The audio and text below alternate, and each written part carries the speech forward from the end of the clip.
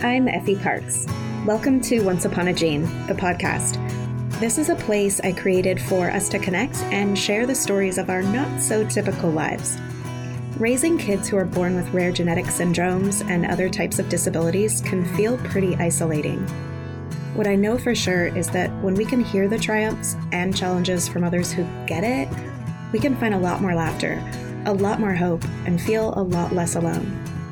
I believe there are some magical healing powers that can happen for all of us through sharing our stories, and I'll take all the help I can get. Once Upon a Gene is proud to be part of Bloodstream Media. Living in a family affected by rare and chronic illness can be isolating, and sometimes the best medicine is connecting to the voices of people who share your experience. This is why Bloodstream Media produces podcasts, blogs, and other forms of content for patients, families, and clinicians impacted by rare and chronic diseases. Visit bloodstreammedia.com to learn more. Today's episode is brought to you by Dante Labs, the global leader in genomics solutions for rare diseases. With their rare disease health package, they offer comprehensive whole genome sequencing for rare disease patients. To learn more about Dante Labs and how they're revolutionizing healthcare, visit us.dantelabs.com.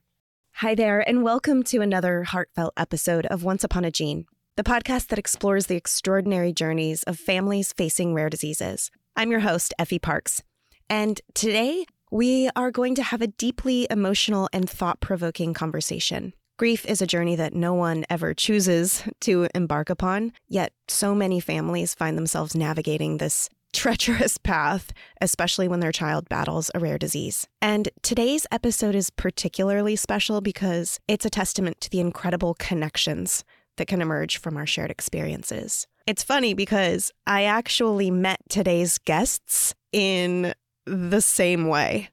They both cold called me at one point. If you listen to this show, you know my story with Daniel DeFabio from the Disorder Channel calling me when he was in the hospital over Christmas. And I met Kim earlier this year when she called me about a question concerning a playground. So I just thought that's one of their funny connections. And it's just so striking how much they have in common. Not only did they both lose their beloved sons, who were both named Lucas, but they've just shared so much of the same rare disease journey like all of us, filled with countless emotions and challenges and unexpected moments of strength, really. So in this episode, we're going to delve in pretty deep to the depths of their grief and exploring how they've managed to hold on to both this anger and tenderness simultaneously. And we're going to discuss the complexities of supporting those who are grieving and how the term ritualized chronic compassion is playing a role in both of their healing and all of ours. So I hope you enjoy this conversation as much as I did. I adore these two so much, and they just have such amazing skills with their storytelling and just really conveying their thoughts in such a warm way. So please enjoy my conversation with Kim and Daniel. Well, hello, Kim and Daniel. Welcome to the show and back to the show. Thank you. Hi, Effie. Good to be back. You know, it's funny. I met both of you in a very similar way. Both of you just messaged me and asked if you could call me on the phone. You are a beacon to all of us that are adrift in the world, Effie. I'm glad you respond to these random requests. Well, look what I would miss out on if I didn't, right? Everything's in your path for a reason. Daniel, I didn't know that's how you met Effie. Why did you call her? I was in a hospital room with my son in that horrible, uncomfortable couch seat that you're supposed to sleep in. Yes. And I couldn't sleep, and it was 3 a.m. and I was looking for a podcast. And it was the first time I found Effie's. And it happened to be the episode Hospital Hair Don't Care, all about how you can't sleep in a hospital or what might make you more comfortable in a hospital. And it couldn't have been more perfect. And I said, I got to talk to her. And Kim and I share a mutual friend with the two of us. Interestingly enough, Daniel, she's friends with Liz Morris, the beautiful Liz Morris of Seattle, Washington. Yep. And I had seen too, I think the reason I called you Effie is because of your advocacy to build inclusive, not just accessible playgrounds for everybody, including folks with disabilities. And after my son Lucas died, we thought, how can we sort of honor his legacy and continue his presence in the world. And having a more inclusive and accessible set of playgrounds in our neighborhood is a big part of how we want to do that. So I think I called you for hot tips on how to hack city council planning.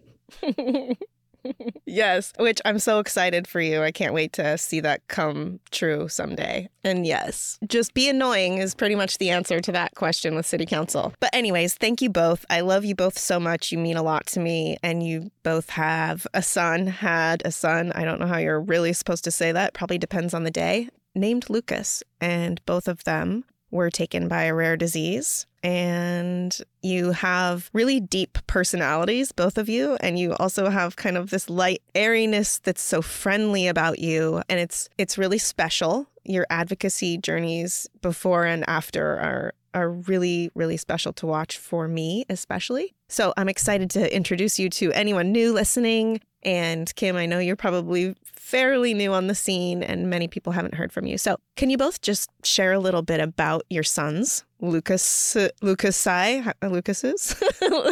little Lukies that were in your life, and the rare disease that they had, and what was most unique about them? Hey listeners, I want to take a moment to talk about Dante Labs and their groundbreaking rare disease health package. If you or someone you know is facing the challenges of a rare disease, this is a game changer. With their advanced whole genome sequencing, Dante Labs provides a comprehensive view of your genetic makeup, helping to pinpoint the cause of a rare disease and offering potential treatment options. Dante Labs understands that time is of the essence for rare disease patients. That's why their results are available within weeks, not months. Plus, their pre- and post-specialist consultations offer invaluable support throughout your diagnostic journey. So, if you're seeking answers and support for rare disease, turn to the experts at Dante Labs. Visit us.dantelabs.com to explore the rare disease health package and take charge of your health today. I love talking about Lucas. So first of all, thank you for this gift of being able to talk about him and share his story. And you're right. Yeah, I'm new to the rare disease scene in so many ways. So my Lucas was born in August of 2020. And, he was a full-term baby, mostly healthy. I know that's not how everyone's journey starts, but the first 2 weeks of his life were just wonderful. So many snuggles. And even then he had this steady, quiet gaze. And we didn't have a name for him actually when he was born, but he was just so magnetic when he was born that we named him Lucas, which means bringer of light. And when Lucas was about 3 weeks old, he started having, unusual GI issues, and they just didn't resolve. They persisted, and then they were followed by motor delays and loss of skills and more feeding issues. And so the whole first year was this journey of being more and more concerned and worried. But at the same time, Lucas learned to smile and then to laugh. And his dimples always stayed with us. And I think, Lucas ultimately, when he was about a year old, was diagnosed with a rare and terminal disease called Lee syndrome. And he died when he was 2.5 in December of 2022. I think what I would want to share with everybody about Lucas is that this mix of staying really present, being able to smile and show up when you're in discomfort, when you feel unwell, when nobody can resolve or really even understands your pain. That's Lucas in a nutshell. He was so present. And I think that he stays with me in that way. He reminds me that the beauty and the terror are together. They're inseparable in the rare disease journey. I love Lucas. I wish I could do the journey of parenting him all over again, all the time. Even though it was not easy, it completely shattered me. But I would do it all again if I could. Oh, Kim, all of that speaks to me. And it's not just because they're both named Lucas, but our Lucas was born in 2008, and it was actually on the winter solstice. And we did not yet know that his name meant bringer of light. But now that we think about it, we learned that maybe a year later. When you think about it, if you're on the darkest, longest night and you have a bringer of light, that seems pretty appropriate. We did spend the first 10 days in a NICU with him. And at the time, there were symptoms that may have been warning signs had we known to look for them. But eventually we got the all clear and dismissed. And it wasn't until 9 months that he was missing milestones and actually sort of regressing. So that was what triggered us to see a geneticist. And, It's weird to say lucky in this context, but we happened upon a geneticist who had seen Menkes syndrome before. So he knew right away what to test for, what to look for. There were 2 other cases in our local area, and we'd gotten to know those people eventually. So they were the reason that we got a quick diagnosis. And I mentioned that the first 10 days of life because he was in the right place in the right time, and yet we didn't get the diagnosis then. And Menkes is one of the few rare diseases that has a treatment, and that treatment is pretty much only effective if given in the first 10 days of life. So there's a little cruel twist to the timing there, but it doesn't matter. There's never a good time to get a rare disease. There's never a good rare disease to get, but that certainly shaped a bit of our journey through the medical system. And then he went on, he beat the prognosis a bit. He lived, they say boys usually would live 3 to 10 years. He made it to 11 and a half. So I guess you could look at it, got a little bonus time with him. It's so hard to know how to evaluate a journey where you at the outset of your journey, you know the disease is terminal. There is no cure. And my work is to stay present, to love my son, and to make their life beautiful, and mine alongside of it. And it's just an impossible task. And so I think, did you get lucky? Did you get unlucky? Is that even a sentence that makes any sense? I don't know. It's really hard to evaluate it. I really struggle with that. Like, how do I even talk about those 2.5 years of his life that were his entire life, my Lucas's entire life, and that were my life with him? It feels like a meteoric, life-changing explosion that I don't know, that words can't quantify. And I really sense that in how you say, like, I don't know how to make sense of those 11 and a half years. Yeah. I could listen to both of you all day. I think you just have such a way with words. And thank you for telling me about both Lukies. I love that you say both Lukies. We called him Lukey. It's funny. Yeah, we did too. You can have a locus of Lucases.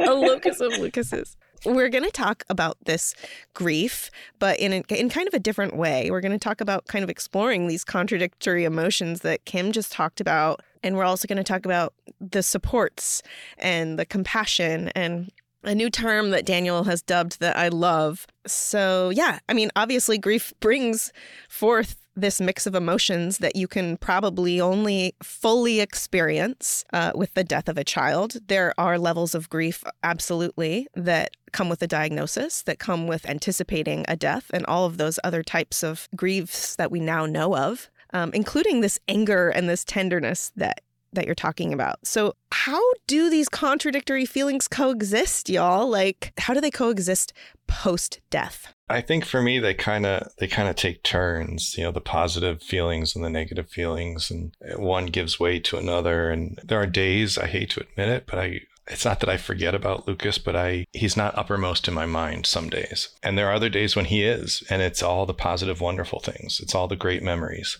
And then there are those other days where he's uppermost in my mind, and it's the loss and the pain and the missing him. And I just heard, thanks to Effie, she told me to check out grief.com, which is David Kessler's website. He said, we often talk about a piece of me died with this person, but we don't as often say a piece of that person lives on in me. And I think that's a way to remember the two parts that go together, the good and the bad feelings, that, it's a two-way street in a way. I really resonate with that, Daniel, because I feel like my work now is to carry Lucas with me wherever I go. And I'm newer to this world of bereavement after your child dies than you are. My Lucas died 9 months ago.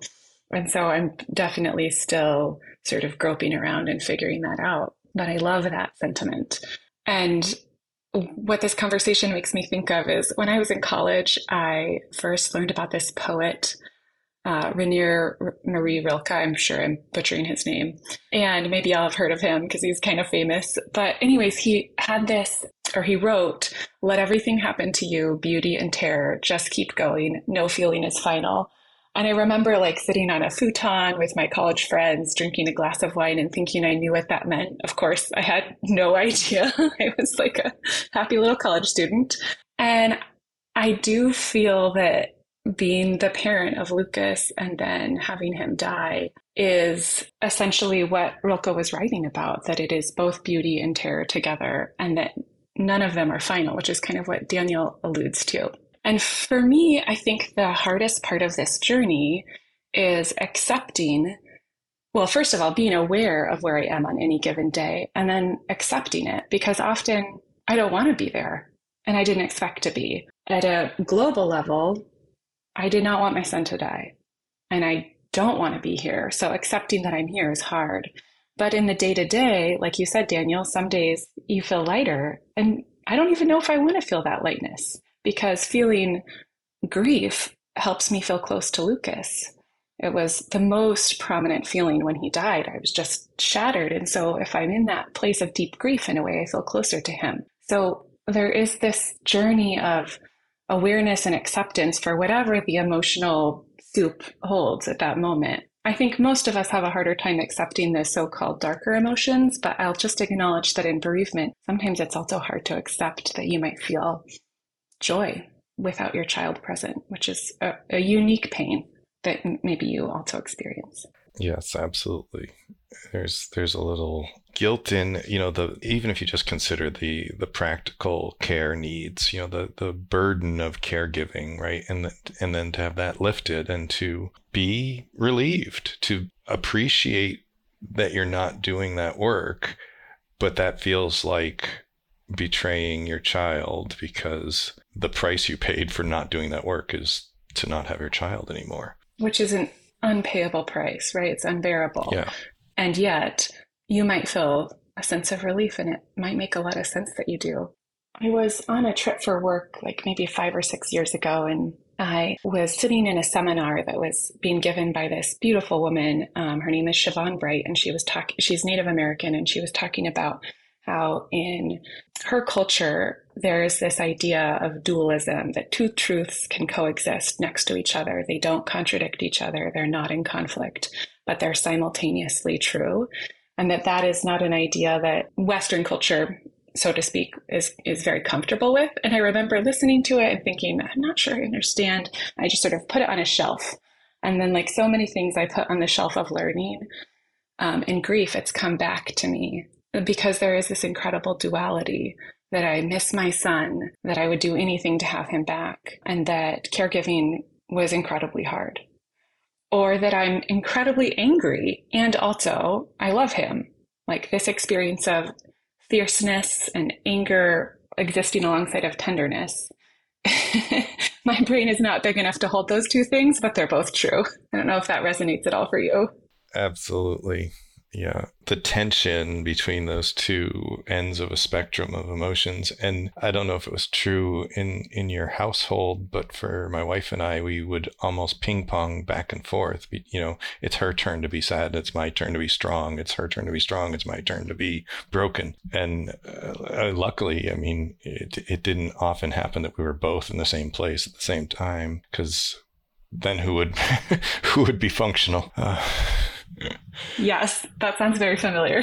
Oh, yeah. Even I can resonate with that part of, like, especially in the beginning, in the super, super rough days of like kind of fighting your footing in that first part of, no, you can't have a bad day today. I'm having a bad day. Like, I need you to just carry me as much as possible, at least to know that there's a safe zone here, because both of us can't crumble. Yeah. I love that quote that you mentioned, and I was actually trying to gather it in my head earlier today, Kim, when I was talking to someone about both things that could be true together. So it's funny you mentioned that. And then it reminds me of, Jessica Fine always talking about grief and joy being woven. And it really is such a deep thought, right? And it's not just a deep thought, but it's a way of life, especially for parents who have lost a child. And then you mentioned anger, right? And it's not just grief and death is so uncomfortable for regular people to comprehend and be around, but the anger, this emotion from it, can almost probably be more uncomfortable to address, and especially in the context of grief, right? Of parents who have lost the child. And I wonder, how have both of you sort of navigated and I don't know, quote unquote, managed your anger while holding on to this tenderness that you speak of? Oh, it's such a good question. I think the first thing I just want to acknowledge is that anger is looked at as a negative emotion, like an emotion that we shouldn't have in our culture. And often we conflate, in my mind, we conflate the behaviors that can come along with anger with the feeling. But the feeling is just a feeling, like any other feeling, and it's acceptable.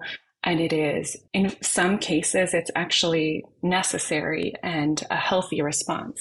I really appreciate here the writings of Kristen Neff, who writes about self-compassion generally, but she talks about how compassion has both tender and fierce sides, and that anger can be an important tool in the compassion toolbox, because when you feel compassion for someone who's suffering and you want to change the condition of their suffering, you don't get to change through always the tender side of compassion. You have to have the anger.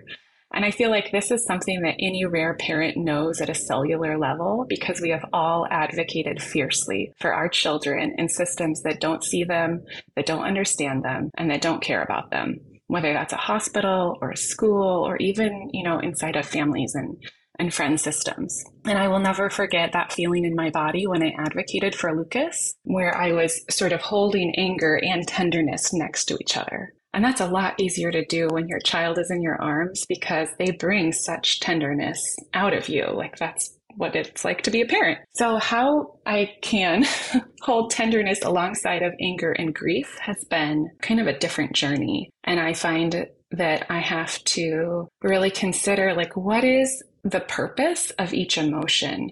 So, I can acknowledge it, I can make space for it, I can come to the table of my emotions. And then what I do with it after that is what takes the most amount of work and massaging.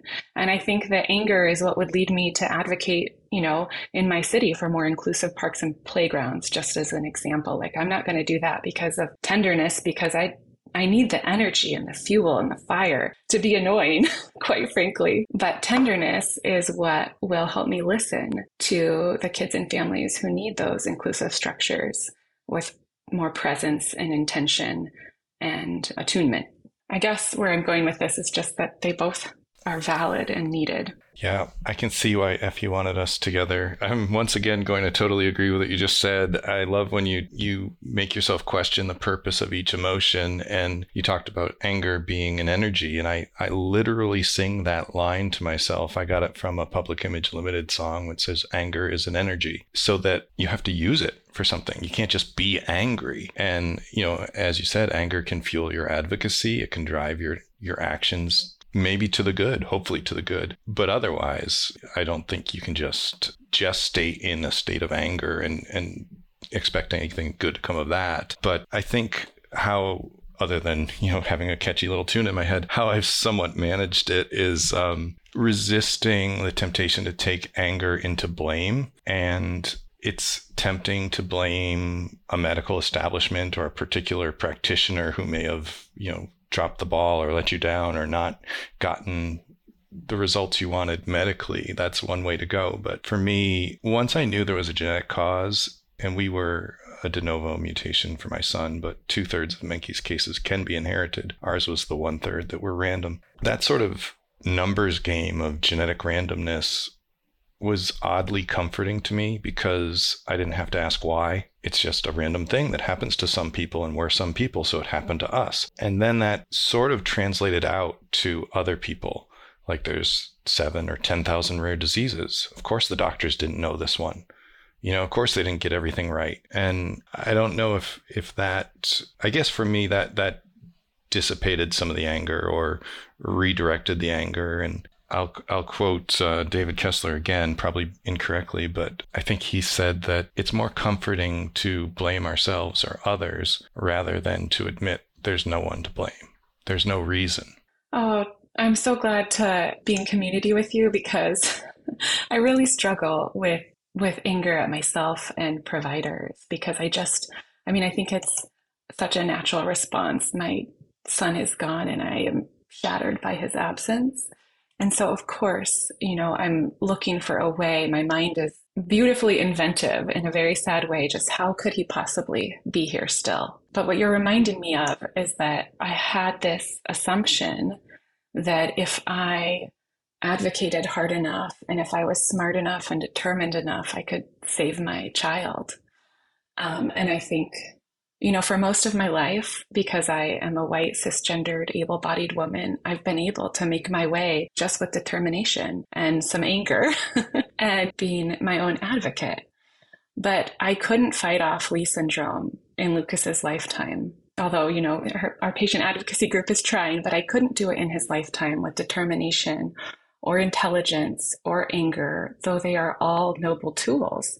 And so by many measures, including my own, I felt like I failed at parenting because I could not keep Lucas safe. And I think what you're getting at, Daniel, is that safety is an illusion.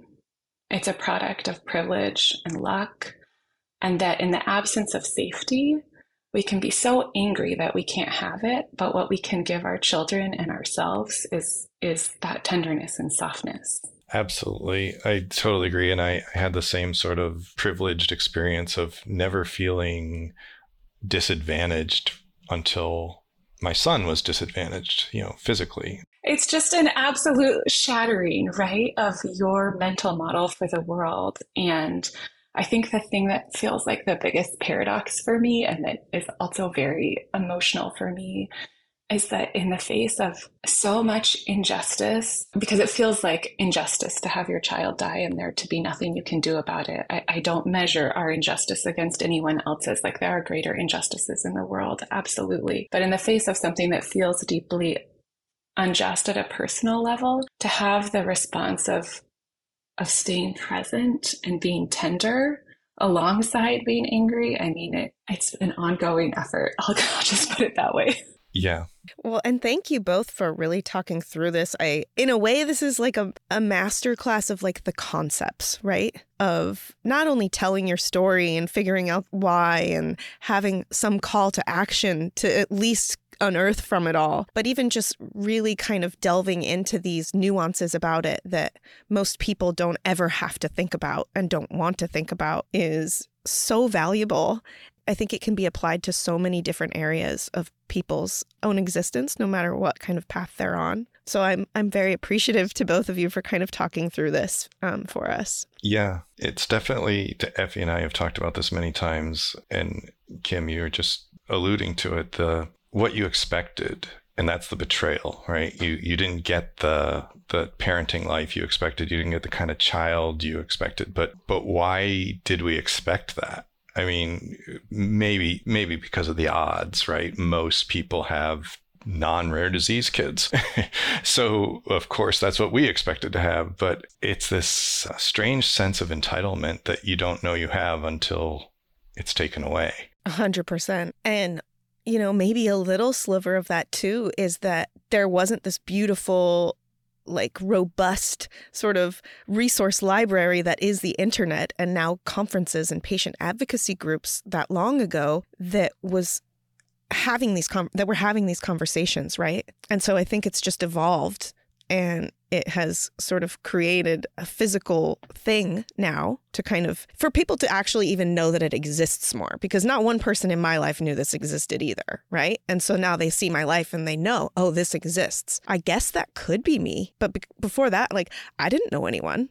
I didn't know that it existed really.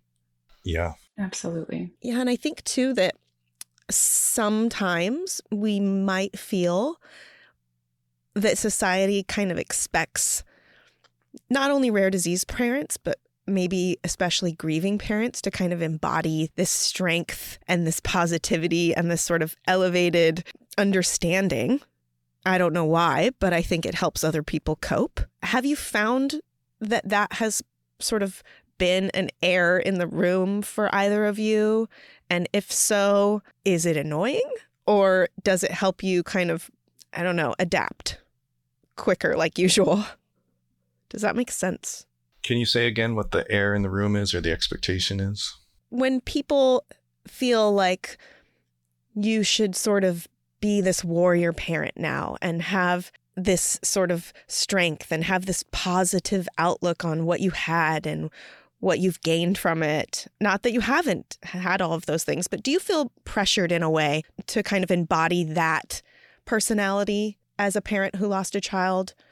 Or do you not feel that pressure? Do you feel like you can't go and be the bummer into the room? Like, do you feel like that's what you would be doing and that you should come in with, oh, but I'm strong and we're getting through it?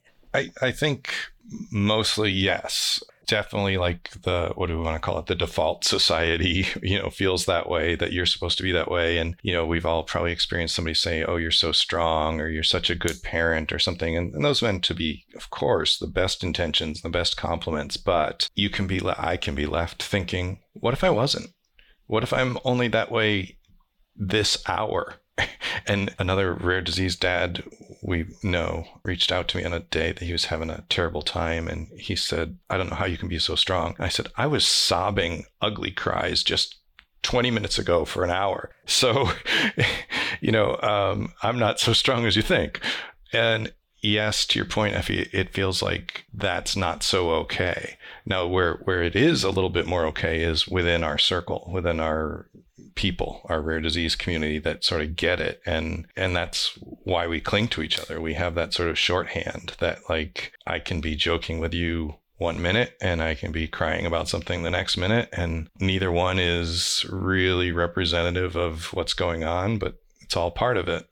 That is so beautifully said, Daniel, particularly the last part, that neither one is really representative of what's going on. And it's all part of it. It kind of bleeds into Jennifer Seidman's grocery store answer, I guess. Just many different reasons and settings. And it also relates to, we don't have to go into it too much, but toxic positivity, right? We're all supposed to be warriors that fight. Well, what if you don't? You could say of us with my Lucas that we didn't fight enough for him to walk or talk.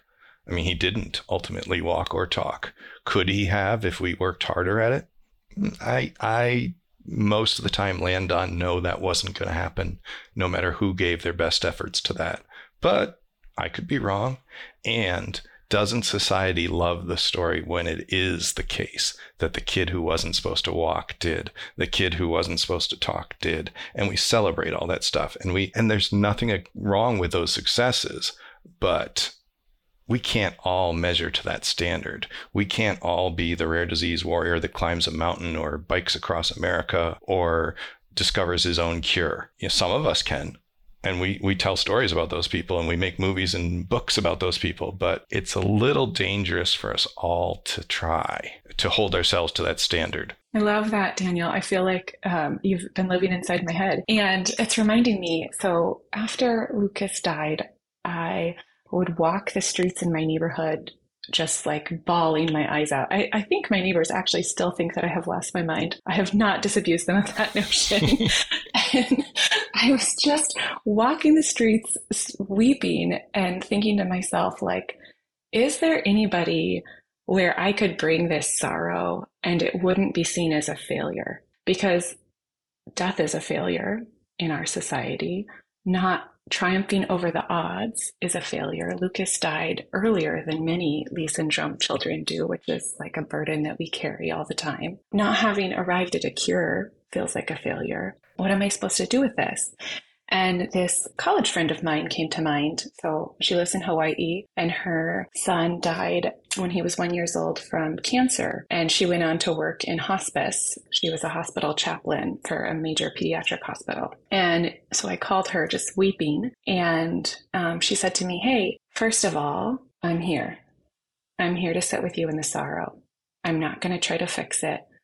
I think that sitting in your sorrow is where you're going to find beauty. And second of all, I have a book for you, and it's called The Healing Power of the Dark Emotions.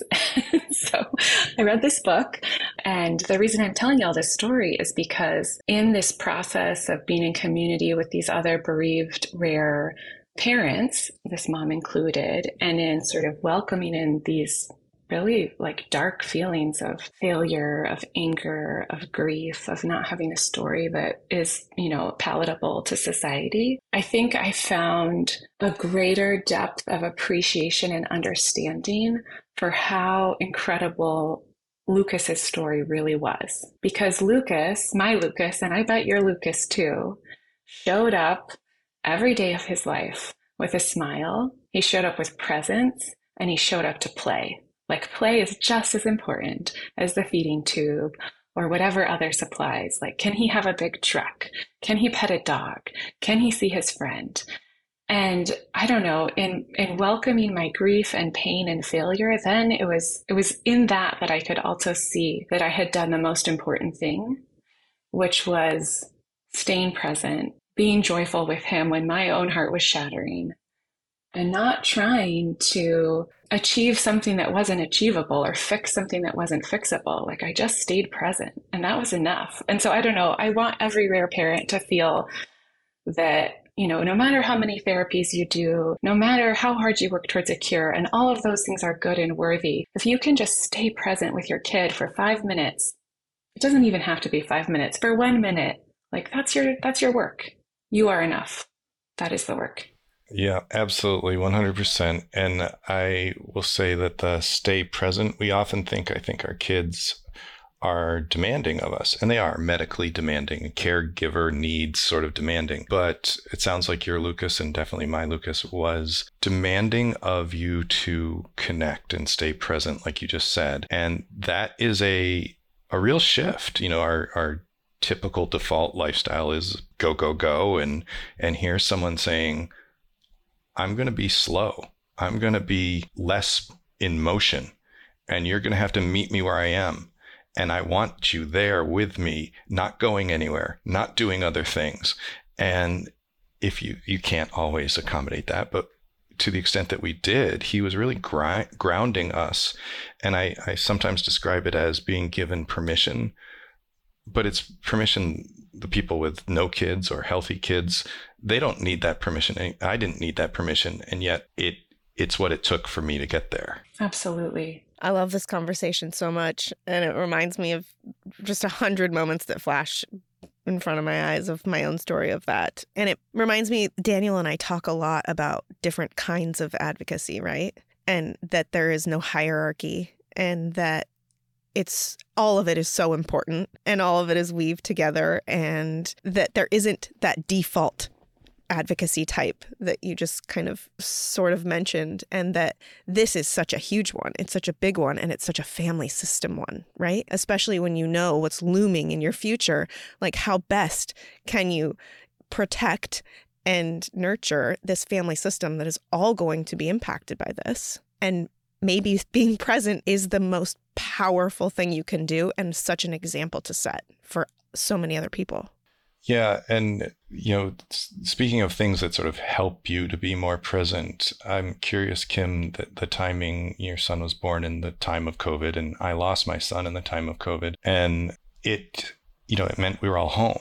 Our schedules had changed. We were all home with him. And in a way, he loved that. And we didn't know we were going to lose him. But if you were told you have so many days left with someone, what would you do? You would take some time off and spend more time with that person. So we, in a sense, if you want to think of it as a gift, we got that gift. And I wonder if that played into the time you were able to spend with your Lucas. Absolutely. The pandemic was so complex in its impacts on families, and it had a very strange impact on my family because it kept us all at home together, which was, in retrospect, an incredible gift. And it also made us very, very careful about infection before we knew that Lucas was immunocompromised.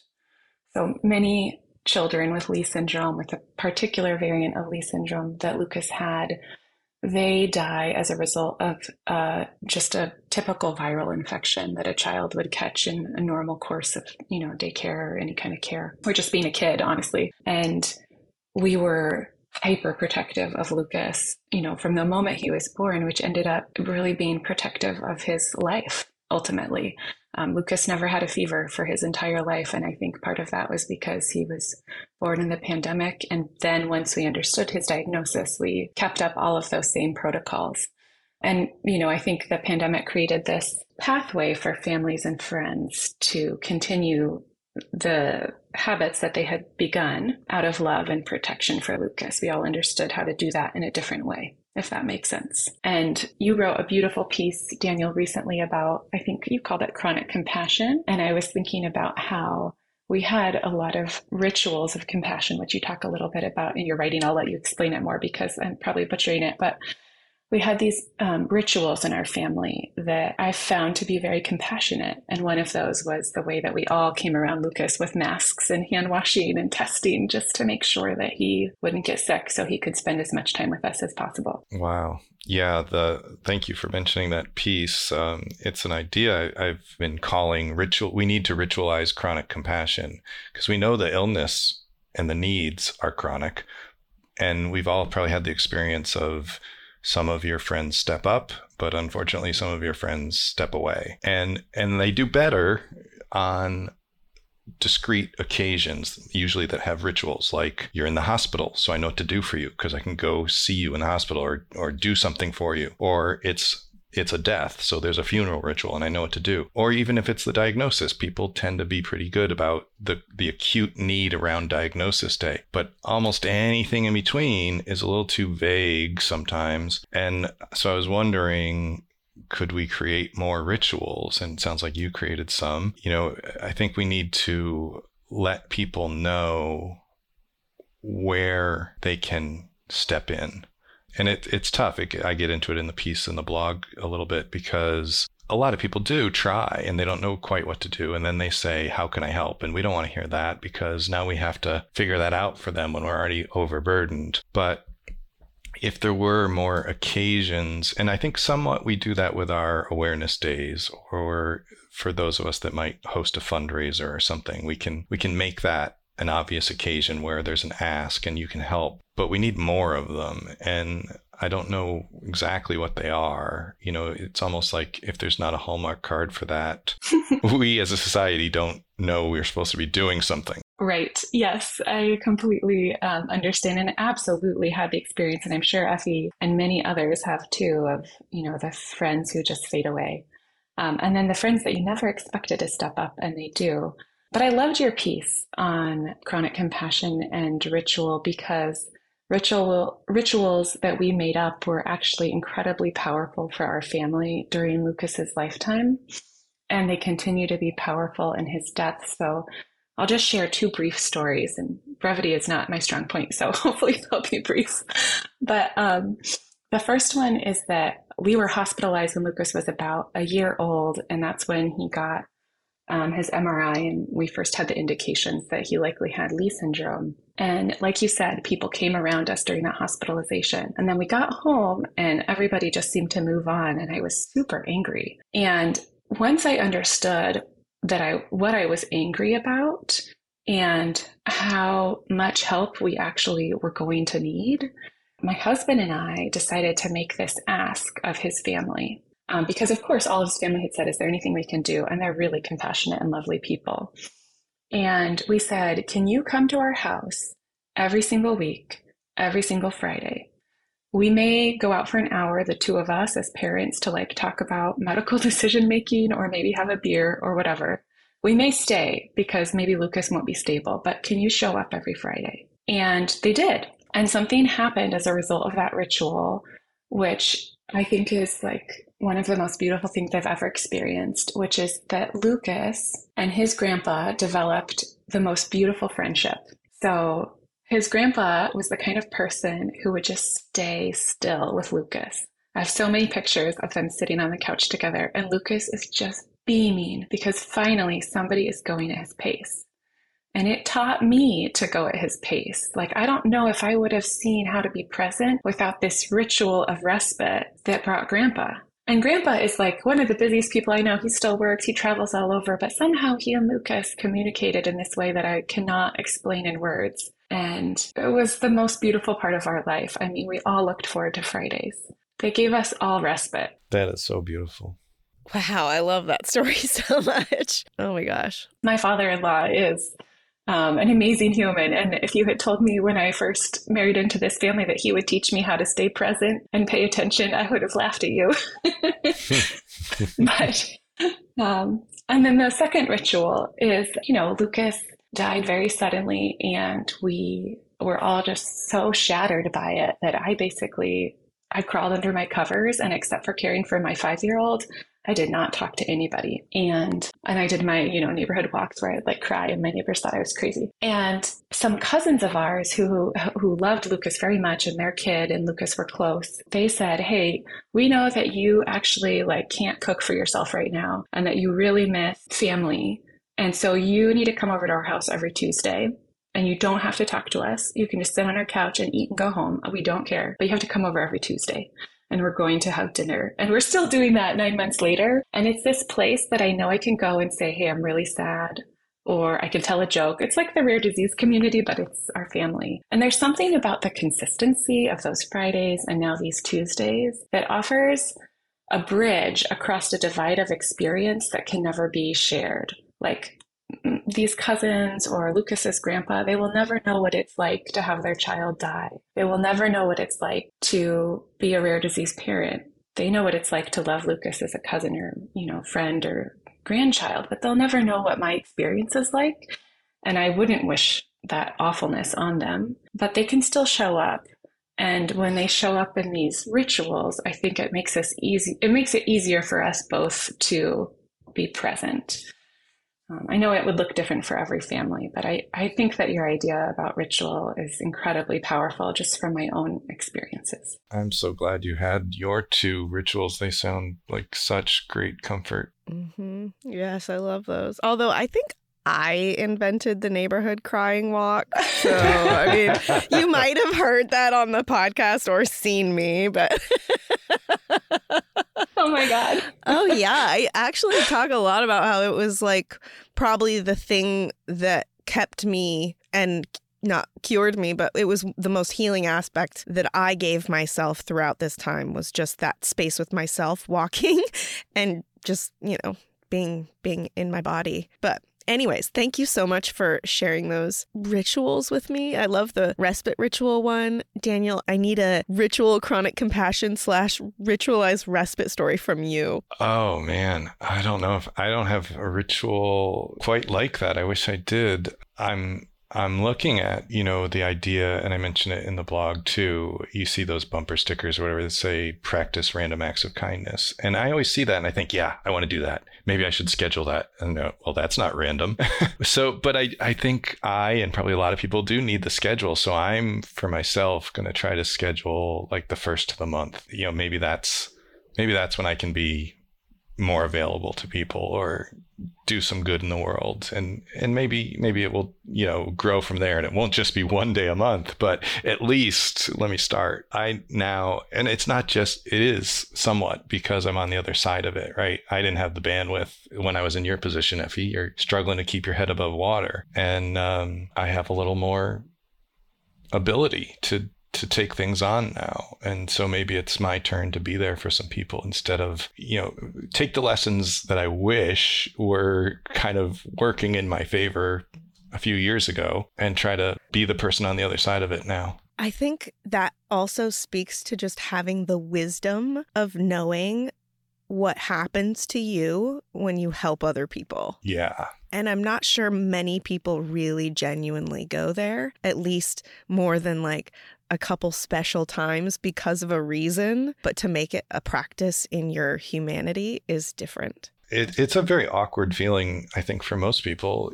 I feel it like, oh, maybe this is too much or maybe this isn't the right time. And whenever I have that sort of doubt feeling, if I push through it and I do the thing, and it could just be making a phone call or sending a text message or whatever, but it almost always feels like it was just what the other person needed, or it meant a lot to them, or it was, it really lands in a bigger way than you think it will. One of the podcasts, it's more like an economics podcast I was listening to, said, when you give somebody a $2 brownie, if it's a random act of kindness kind of thing, right? You're thinking, I spent $2, I got a brownie, I handed it to somebody. That's no big deal. But their perception is very different. Their perception is, wow, a random stranger did this wonderful, kind thing for me. They have no valuation on that brownie of what it cost, or, that's not their experience of it. It's just that a good thing happened for no good reason, or, because people are good people sometimes, or whatever. It's a bigger experience in the receiving by far than it is in the giving. Yes, I love that. Effie, you were great to create a one-page handout that people can have when you say, how can I help? Well, here's a list. Here's a possible list of things you can do to help. And I think if we could, maybe we're overwhelmed, we don't have time, but it would serve us in the long run if we create lists like that, so that when somebody asks, can you hand it to them on a piece of paper? Or can you point them to it on your blog or something? Then it's not as awkward as saying, oh, thanks, Susan, I need you to clean my house today. You have a big long list of 30 things, and maybe one of them is more suited to Susan than cleaning the house. And then it doesn't feel like as much of an awkward imposition, I think. And it's also the kind of work where if you do it once, you don't have to do it every time. You have that list ready. I was just thinking about that, Daniel. And Effie, you can maybe link to that amazing list you made in the show notes, because I found it really helpful in Lucas's lifetime. I think there is something here, particularly when you're in the midst of caring for a child that's medically complex, about how do you lift the burden, which, a lot of people talk about as mental load, of figuring out what's needed and how to make it happen. And, there's all these lovely people on the outside of your experience who don't understand what you're going through, but would like to be helpful. And then there's you trying to figure it out. And I just want to acknowledge something here that may be very unique to me. It may not be shared, but in case it is, I did find that I felt like I should be able to do this by myself. Like, it's my child. I should be able to take care of him. I should be able to take care of my daughter too. I should be able to show up at my job. Like, I shouldn't be falling apart. I had a hard time at first realizing that I am worthy of care and compassion. And I'm not just worthy of it when I have a breakdown or when my kid is in the hospital. I'm worthy of it on a regular basis because I'm a human and my son has a diagnosis that is awful and we don't have that much time. And so it really, for me, the change was to say, like, yes, I'm worthy of this and I can receive it. And then I'll be able to structure it to keep going so that it's not just a one-off thing. And so I wonder if for other folks, they feel like, I don't want to bother somebody, or I shouldn't need all this help. But if they could get past that feeling of I don't want to bother, to I deserve this, I don't want to need it, to I actually do need it, whether that would help us when we're in sort of the thick of it to invite more consistent support. And I know there's probably people listening who are like, I don't have a grandpa that can show up. And that's true. We had a place of immense privilege with our family, but I believe that there are people who can show up for all of us. 100%. And thank you for that hot tip reminder and recognition. And you do have people that can show up for you. And it doesn't have to be old Gramps, because I think most of us can really look around our circle and our digital circle and realize that it's almost all people you didn't expect. Yeah. And just disclaimer, not everyone is naturally equipped to sit with us in our grief, okay? And that's okay. Maybe you should go look at the list, and maybe you're great at mowing lawns, okay? Like, that is important and that matters so much. And it's okay. You don't have to sit with us, because there are just some people that we don't want to sit with either because maybe they talk too much. Don't feel bad about that either. For real. Absolutely. Okay, you too. If there's something important that you wish people knew about grieving parents and the emotions that you navigate, what would it be? And perhaps how can we collectively create an understanding of ritualizing this chronic compassion? And I will link that so we can all get more ideas from Daniel's blog, of course. But if there's something that you'd like to leave for grieving parents, what would it be? I think, because Kim and I both lost our children, this conversation has a lot been on the grief of death, physical loss. But that grief starts for all of us in rare disease. It starts on diagnosis day. There's different kinds of grief, but it doesn't start at the death. And that's one of the reasons for talking about what are the rituals that come in between. What comes in between diagnosis day and maybe for some people with rare disease, death is way out in the horizon like it's supposed to be, like we all expect it to be. But either way, I hope people listening to this can map the conversation of grieving to their own experience, because it is all those emotions, even when mortality and death isn't on the immediate horizon. That horrible mix of all those feelings, you can talk about the 5 stages, but I don't like the word stages because you don't check them off and move on. They come back around and back around and back around. And sometimes I just recently discovered this one after all these years, that the way they can compound, you can be told, in my case, oh, Lucas isn't going to talk. All right. Then a year later, he's not going to be able to use the eye gaze decision-making thing. He's not going to be able to use the PECS communication. So he can't talk was a thing to grieve in and of itself. But then it was layers of that led to how little can he communicate.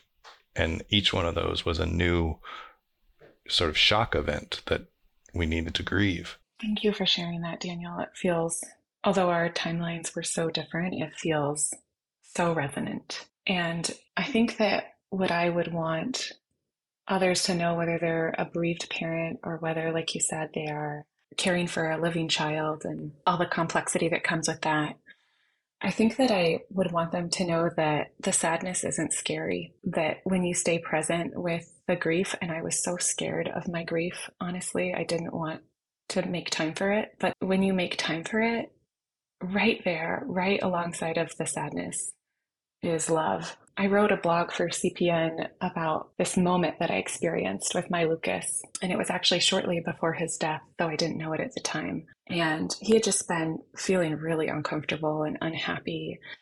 And I mean, that's a characteristic of the disease. It does not make you feel good. And I couldn't figure it out, like with his doctors. There was no medication shift that was solving the problem. And so I told my husband, like, hey, you know what? Why don't I do bedtime tonight and just spend some time with Lucas? Because often we'd trade off and I'd do his sister's bedtime. And when I did his bedtime that night, I don't know what came over me, but I made space for my sadness. And I just wept my way through all of the books that we read and, let my tears run into his hair and all over his cheeks. And I cannot ever explain to you why he calmed down and was present with me in that bedtime. He wasn't fussing anymore. He just was gazing at me.